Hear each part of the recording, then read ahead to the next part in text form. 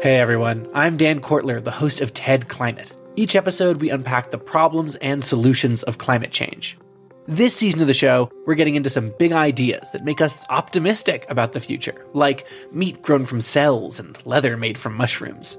And the best part, we look at how building a greener future can be an upgrade instead of a sacrifice. Find and follow TED Climate wherever you're listening to this.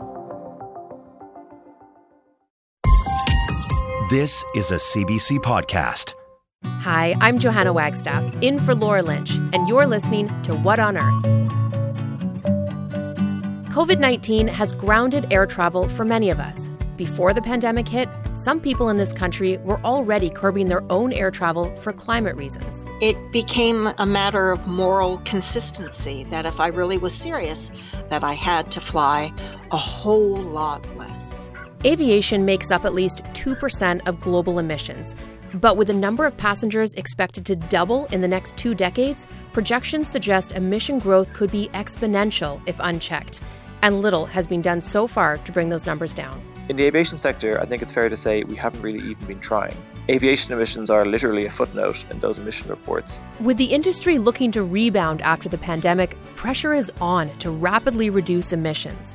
And while some are testing out ideas, we're trying to stay ahead of that and be a part of that transformation and actually trying to lead it. Decarbonizing the skies isn't for the faint of heart. I'm very optimistic that aviation can reduce its climate impact. I certainly am not optimistic that we can, in a short time, be flying with zero emissions. That's a really big challenge. This week, we break down that challenge and scan the horizon for solutions to keep our skies blue, or CAVU, as my fellow pilots say, clear above, visibility unlimited. Many of us can't fly right now because of COVID, no longer traveling to far-off places or even visiting loved ones. But long before the pandemic hit, Erica Frank gave up a life of boarding passes and departure gates. We reached her in Nanoose Bay on Vancouver Island. Hello, glad to be talking with you. Thanks for joining us. So I think it's safe to say that you had the travel bug. Let's go back a couple of decades. What did your travel life look like? Well, bottom line is I've traveled and worked in 69 countries, and I'm 58 years old. So y'all can do the math on that one. I had a very active travel life and loved traveling. What did you love about it? Well, it was travels that initially gave me my sense of mission, traveling in low and middle income countries and getting a chance to see firsthand the extraordinary privilege that I brought and being able to understand what the rest of the world really looked like and be motivated to act on that. And then you decided to make a big change. What did you do?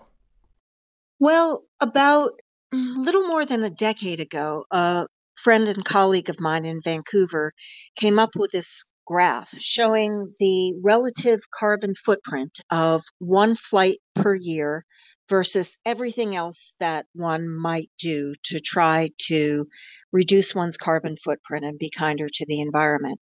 And it was astonishing and humbling. One round trip flight to Toronto, economy class, had a bigger carbon footprint than the average person in Nepal or in the Philippines would have in a whole year. So was it just cold turkey after that? How did you make the transition to where you're at right now? Well, it wasn't cold turkey. I still have professional obligations and family hungry to get together scattered across the diaspora. But I went on a profound diet. I combined trips. I, even before the pandemic, persuaded people that I could give a keynote address from around the world. And one of my favorite instances of that early on was I was giving a keynote remotely in New Zealand. And I asked the people to make small groups. And I said, yeah, and you in the front with the checkered shirt on. And everyone, this was 3 or 4 years ago, everyone sort of gasped and giggled because until that moment, they hadn't realized that I really was in so many ways present. Why was making this big change so ultimately important for you? Well, it's a matter of equity. If you look at the pleasure and advantage that I got from being able to do that travel, it wasn't a fraction of the pain that the rest of the globe had to suffer from as a consequence of my indulgence. And it was a pretty serious move, traveling from almost 70 countries to almost nothing. What did that feel like? Well, I think many people have a sense of what that feels like now because we've all been on an air travel carbon diet for the last year, right? So it felt sometimes a little disconnected, but we've all figured out together how to recapture at least some of that intimacy and joy without having to leave our contrails behind us. You mentioned that you still take a few flights. What do you do to minimize the climate effects of those? So one thing that I do is to combine my errands. So one of the last trips that I took was an 11-country loop in 14 days because that was a really efficient way to make this trip and be able to get maximal yield from it professionally and personally. Another thing that I do is always book economy because since you're allocated a larger volume of space in business class or first, you obviously use a greater proportion of the airplane's fuel. Do you think that the pandemic will change the way people approach flying?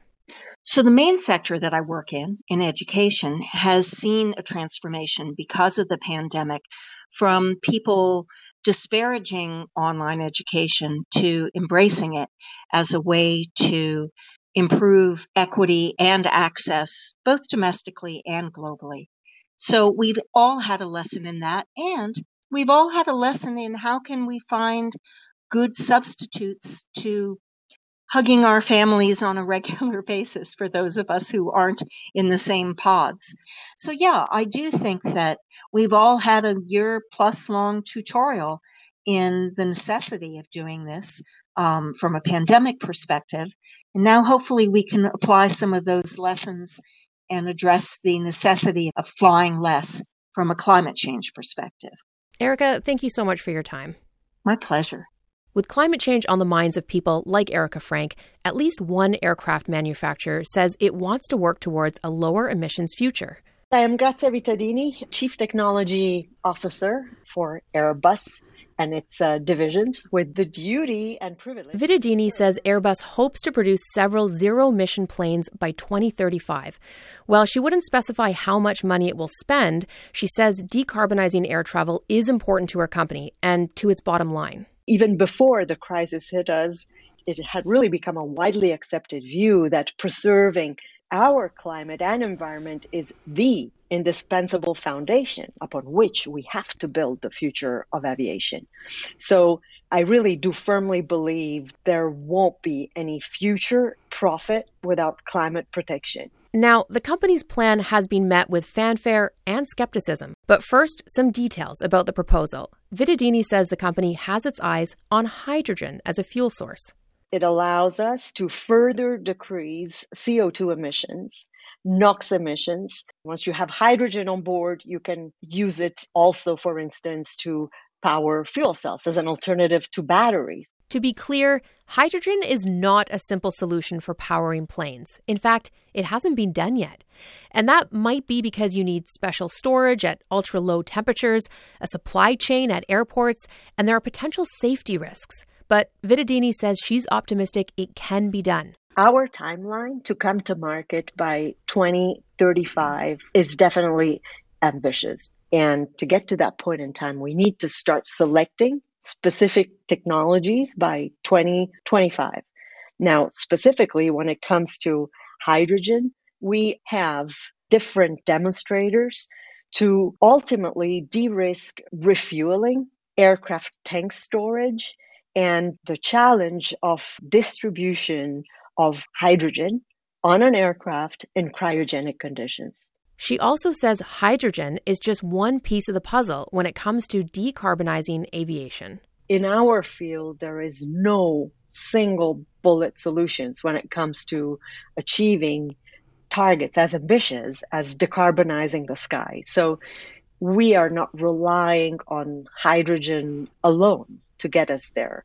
Vidadini says Airbus can't do it alone either, and that developing zero-emission planes requires cooperation across the industry, as well as support from governments and regulators.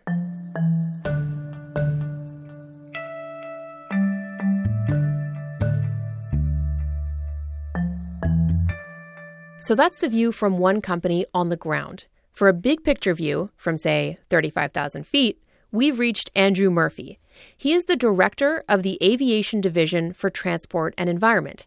It's a European nonprofit working with industry and government to try to decarbonize transportation, including air travel. Hi, Andrew. Hi.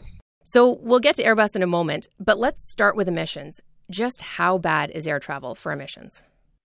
Well, globally, it's responsible for about 2% of CO2 emissions, which doesn't sound too bad, but that's about the same level of CO2 emissions you get from a country like Germany. And remember, in our daily lives, getting on a flight is one of the most carbon-intensive activities we can do. Dollar for dollar or hour for hour, it is the thing we can do which warms the planet most. So what's been done so far to address this problem? Very, very little. And I think it's important to compare the aviation sector to other parts of our economy. So governments have stepped in over the years in areas like car efficiency, building standards, renewable electricity. And they've put a lot of laws in place, and they've put a lot of targets and finance in place. And as a result, we're starting to see other sectors cut their emissions. In the aviation sector, I think it's fair to say we haven't really even been trying. And I think there's two ways we've really gone wrong in trying to cut emissions from flying. The first is we don't tend to count them that much. When countries tot up their CO2 emissions and report their emissions to the UN, aviation emissions are literally a footnote in those emission reports. And the second way we've gone wrong is focusing on offsetting. So this idea of planting trees instead of cutting your own emissions. And for too long, the airline sector has been pursuing offsetting, which we see as a distraction from the measures which can actually cut emissions from flying. Yeah, I wanted to ask you more about offsets. I've heard it referred to as the silver bullet up until now. Why is it that they're so controversial? So there's a few reasons. Firstly, they tend not to work. A lot of times when offsets are purchased, it's for, as I said, planting trees, which the trees then get cut down, or renewable energy projects that were going to take place anyway. So the first problem is they've never worked kind of in practice. But the bigger problem is anytime you decide to focus on offsetting, you're not taking care of your own problem. You're basically just kind of postponing the problem to 5 years or 10 years. So, okay, buy a few offsets today, but in 5 years' time, what do you do? What's your plan? And the aviation sector has constantly kept putting off having to reduce its own emissions and has been relying on offsetting instead. And now that's kind of catching up with it because it doesn't have the technologies and the solutions in place. You're familiar with the plans Airbus announced. What's your reaction to that? It's very easy to announce a big plan like that and get a lot of attention. Designing new aircraft, building new aircraft, particularly, whole new types of aircraft, like a hydrogen aircraft, it's a very difficult and expensive thing to do. I don't doubt Airbus's enthusiasm, but, what we need to see is a lot more about how much money Airbus is going to put in. And for example, to make a comparison, in the US, General Motors a few weeks ago announced the end of the internal combustion engine. They were going to phase out the old way of making cars. And when General Motors did that, they put an end date to phasing out the car, and they also put money on the table. They said, I think it's 35 billion we'll put into electric vehicles. We didn't see similar from Airbus. We didn't see Airbus announce they were going to stop producing fossil fuel powered aircraft. We have no idea how much money Airbus are going to put into this. So the hydrogen can have a role to play in decarbonizing aviation, but we need to see a lot more detail on what Airbus is exactly planning to do and how much they plan to spend. I just want to go down that electric car thread for a moment. We have cars, as you said, that are fully electric and have been for years now. Why is it that we're only just seeing this momentum from aviation on this now? What's the big challenge? I think we are seeing the airline sector under a lot more pressure. And we're seeing the airline sector under a lot more pressure as climate becomes a bigger issue for many people, for many voters, for many consumers.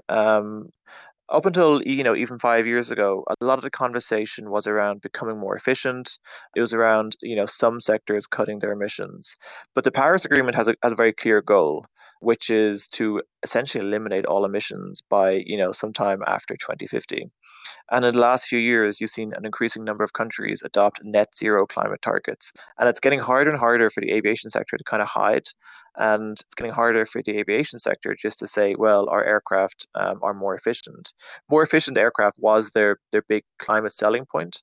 But the Paris Agreement isn't about burning fossil fuels more efficiently. It's not about offsetting.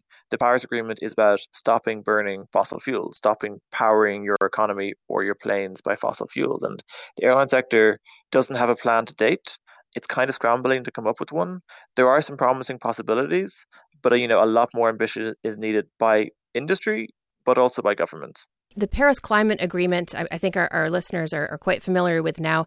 It did bring on limits when it comes to greenhouse gas emissions, as you mentioned, for all nations starting in 2020. But can you go into more detail about why aviation and shipping were excluded? So there is a perception out there that aviation and shipping emissions were left out. Actually, the Paris Agreement is pretty plainly written. It talks about covering all emissions. It talks about economy-wide targets. So the Paris Agreement isn't the problem. What is often the problem is the laws and targets which are set by governments. And I know in Canada, your parliament and government are reviewing a new climate law. And what that climate law is doing is, as I understand it, currently excludes aviation from its targets. And we're seeing this across the world where governments are setting net zero targets, which is good. But so far, they haven't quite included aviation and shipping emissions. And that's a big shame, because if these sectors aren't in those targets, they tend to get overlooked when it comes to developing new technologies and funding new research. Yeah. So here in Canada, we have the International Civil Aviation Organization, ICAO, the international group that Canada is part of. And the government here says that as of 2021, Canadian air operators with international flights will be, quote, required to take action in accordance with the amount of greenhouse gas emissions they emit, end quote. So in this case, it is through offsets. How optimistic are you that any international body or any one country can regulate via that route? No. So ICAO have had responsibility and to some extent kind of ownership of the aviation climate issue now for over 2 decades, since the Kyoto Protocol was signed in the 90s. And the best they've come up with is an extremely weak offsetting scheme that actually won't kick in for a few more years because there's been some changes made to the target. And, ICAO have had, those 2 decades. They haven't produced the goods, and they haven't produced really a meaningful plan to cut emissions from aviation. And I think that's understandable. It's a UN agency. It's 190 countries. It lacks enforcement powers. It's very cumbersome to make decisions. We don't see that really as offering the path to decarbonizing aviation. Because at the end of the day, what the aviation sector needs to decarbonize isn't one big global agreement. It is an industrial policy at national level, which is focusing on new fuels and new aircraft. And we need countries, big countries, wealthy countries, to get behind those kind of technologies and to do so urgently if the sector is going to have a sustainable future. Andrew Murphy is director of the aviation division for the European nonprofit Transport and Environment. When it comes to counting emissions in this country, the latest data shows total greenhouse gas emissions in 2018 tipped the scales at 729 megatons of carbon dioxide. Environment and Climate Change Canada says about 1% of that comes from any type of flight that takes off and lands on Canadian soil. Our national inventory, though, does not include CO2 from international flights. Paper or plastic? Oh, I forgot my own bags. Plastic. No, wait, paper. Hang on, which one's better? I don't know. Don't stress, Neil. The podcast Living Planet is here to help. We know you want to do what's right for the planet, but you're busy and you have to make 1,000 small decisions every day. So we endeavor to answer, what's better? Cotton or polyester? Tea or coffee? For answers to these environmental conundrums and your questions, subscribe to Living Planet wherever you listen to podcasts.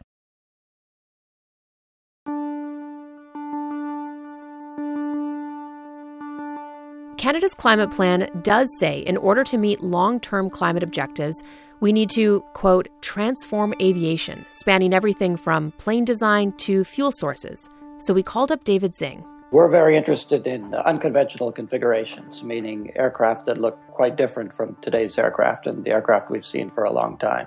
So this includes what are called hybrid wing bodies, strut-braced wings, truss-braced wings, box wings. So we're really keen to find out how much potential these configurations have to reduce emissions in the future. He's a professor of computational aerodynamics. When it comes to plane design, Zing says a new aircraft might be 20 to 30% more efficient than the one before it. But that's only because airlines renew their fleets every so often. I mean, normally an airline is going to want to use its aircraft for, 25 years. It's not like an iPhone where you, if a better one comes out, you just discard the old one. With an aircraft, there's a bigger investment involved. And he adds, tweaking designs to reduce drag can only go so far. As for jet fuel, David Zing says sustainable aviation fuel is needed, but there are challenges on that front too. This is kind of perceived as the silver bullet sometimes because it's the only path, say, to zero carbon, unlike, say, reducing drag. But on the other hand, it's very slow, it takes a long time, it's expensive. So we know how to make biofuels that work, but to make them available in bulk without impacting food supply and making them cost not too much more than jet fuel is a long process. So fuels are a huge part of the picture, but it's a mistake to make them the only part of the picture. And while he is skeptical aviation can hit zero emissions by 2050, he says governments need to think beyond their own borders. The problems are sort of political. If Canada is mostly concerned with reducing emissions from aircraft that fly in Canada or depart from Canada, investing in better aircraft technology will target that. It'll affect aircraft depart from everywhere. There's a sort of a political tendency to focus on fuel because if you have biofuels at your airports, you're reducing your own emissions, your country's emissions. And so this kind of politically biases us away from investing in aircraft and engine technologies because those benefits aren't national. So we kind of have to get away from this national carbon counting and think about the whole globe because it's a global problem. Despite all that, David Zing believes the industry will change because it sort of has to. The whole future of aviation depends on the greening of aviation. So if you want to be an aviation leader, you have to be a green aviation leader. There are a few people trying to lead, even if only for a few minutes at a time. Vancouver's Harbour Air completed in 2019 a fully electric flight of their 6-seater de Havilland Beaver floatplane. In the cockpit was founder and CEO Greg McDougall.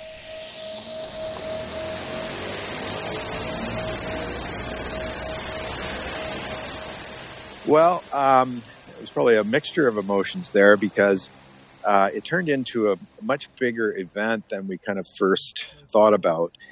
And it gathered a lot of world attention and it, became quite a sort of almost a Wright brothers moment. And I think the thing that really struck me the most was when I was pulling back into the dock after landing and there were all these people on the dock and on the banks of the river and, there was a whole bunch of people cheering and it was really quite an interesting moment.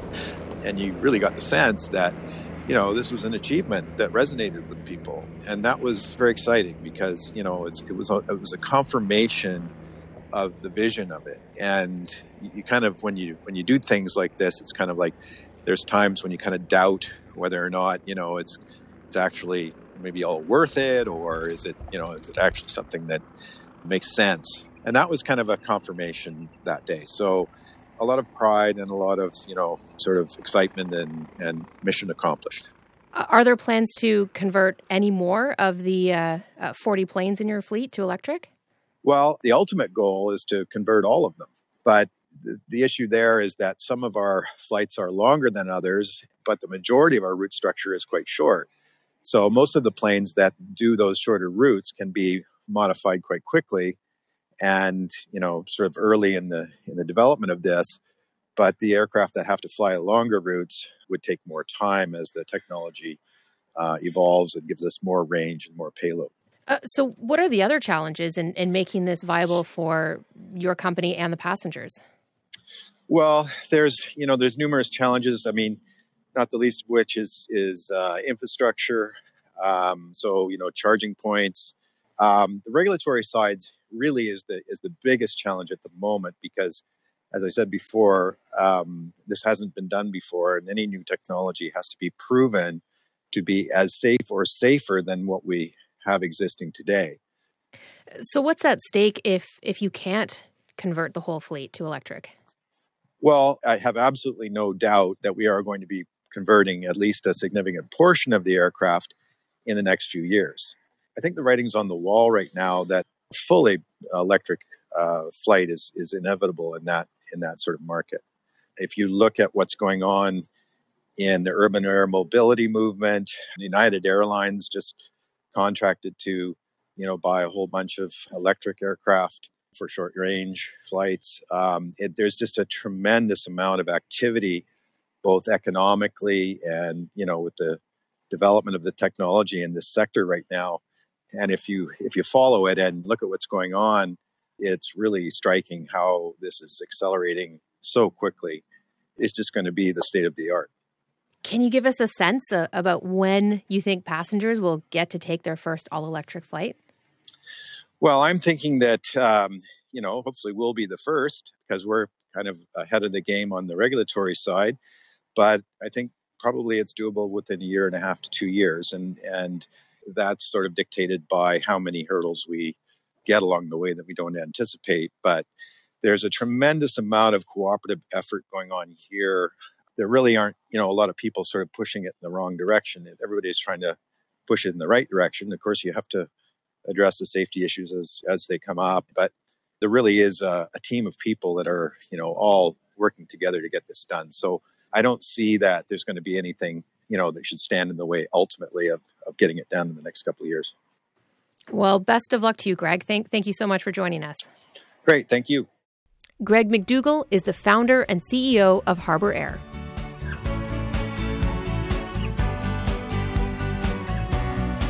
That does it for us this week. And if you haven't given us a review yet, please do. And tell a friend if you want. It helps move the climate conversation forward. And thanks to the team. Our intern, Serena Renner, associate producers Rachel Sanders and Jennifer Van Evera, producers Lisa Johnson and Molly Siegel. Our engineer is Matthias Wolfson, and Monisha Janakaram is our senior producer. Joan Melanson is our executive producer. And I'm Johanna Wagstaff, in for Laura Lynch. Thank you for listening.